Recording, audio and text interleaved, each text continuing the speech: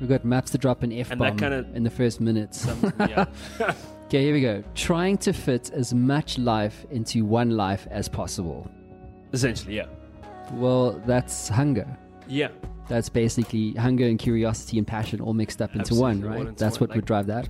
You know what? I've always struggled with the concept of just doing one thing, and then doing that your entire life. There's so much to do out there. There's so much, we're such multifaceted human beings that are always hungry to try something else, something new.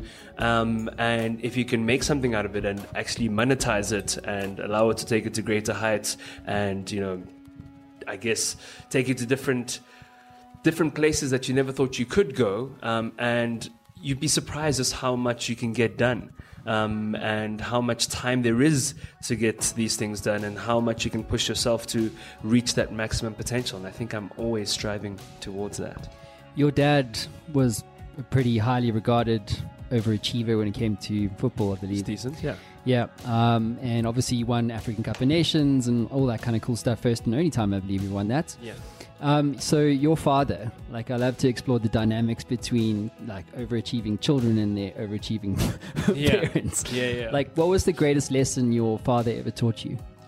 Well, honestly, the first and foremost is to always, never take for granted the people around you. I used to see him on the streets where he'd be in a rush somewhere and just wanting to get there, and then he'll get stopped, but he'll always stop and take the time out to say hi to someone and connect with them and really appreciate the fact that they take any interest in what he does. And I think it was something that's so beautiful, to be generous with your time and acknowledge the fact that, you're not an island, essentially.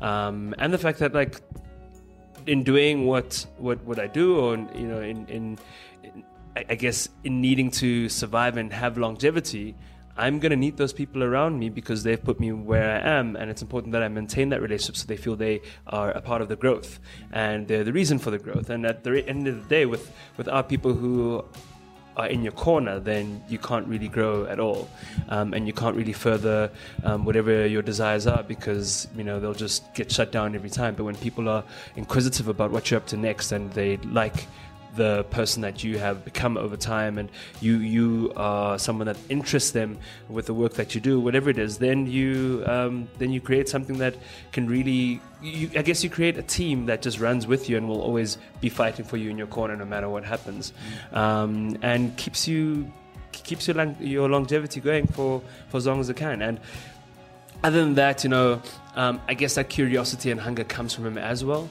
and the desire to do more comes from him as well. And he would just like casually drop bombs, like sipping tea, and Not any tea, green tea. yeah. And I'll be chatting to him, and he's just, I remember he casually one day, I was just like, the reality is that, there's no such thing as impossible. It just takes longer than planned. So if you're wanting to do this and this and this, and you're just like, so he'll take like that part, and then it's something that's always stuck with me, that, whenever I've wanted to think of doing something, I'm just like, I don't know if that would work out or if that would be possible. And I just remember that it would just take longer than planned. Patience is such an essential thing to success and to the timing of where you are supposed to be at a certain stage. And he would also like reiterate in things like the fact that genius is essentially being able to take those things in your mind and make them a reality.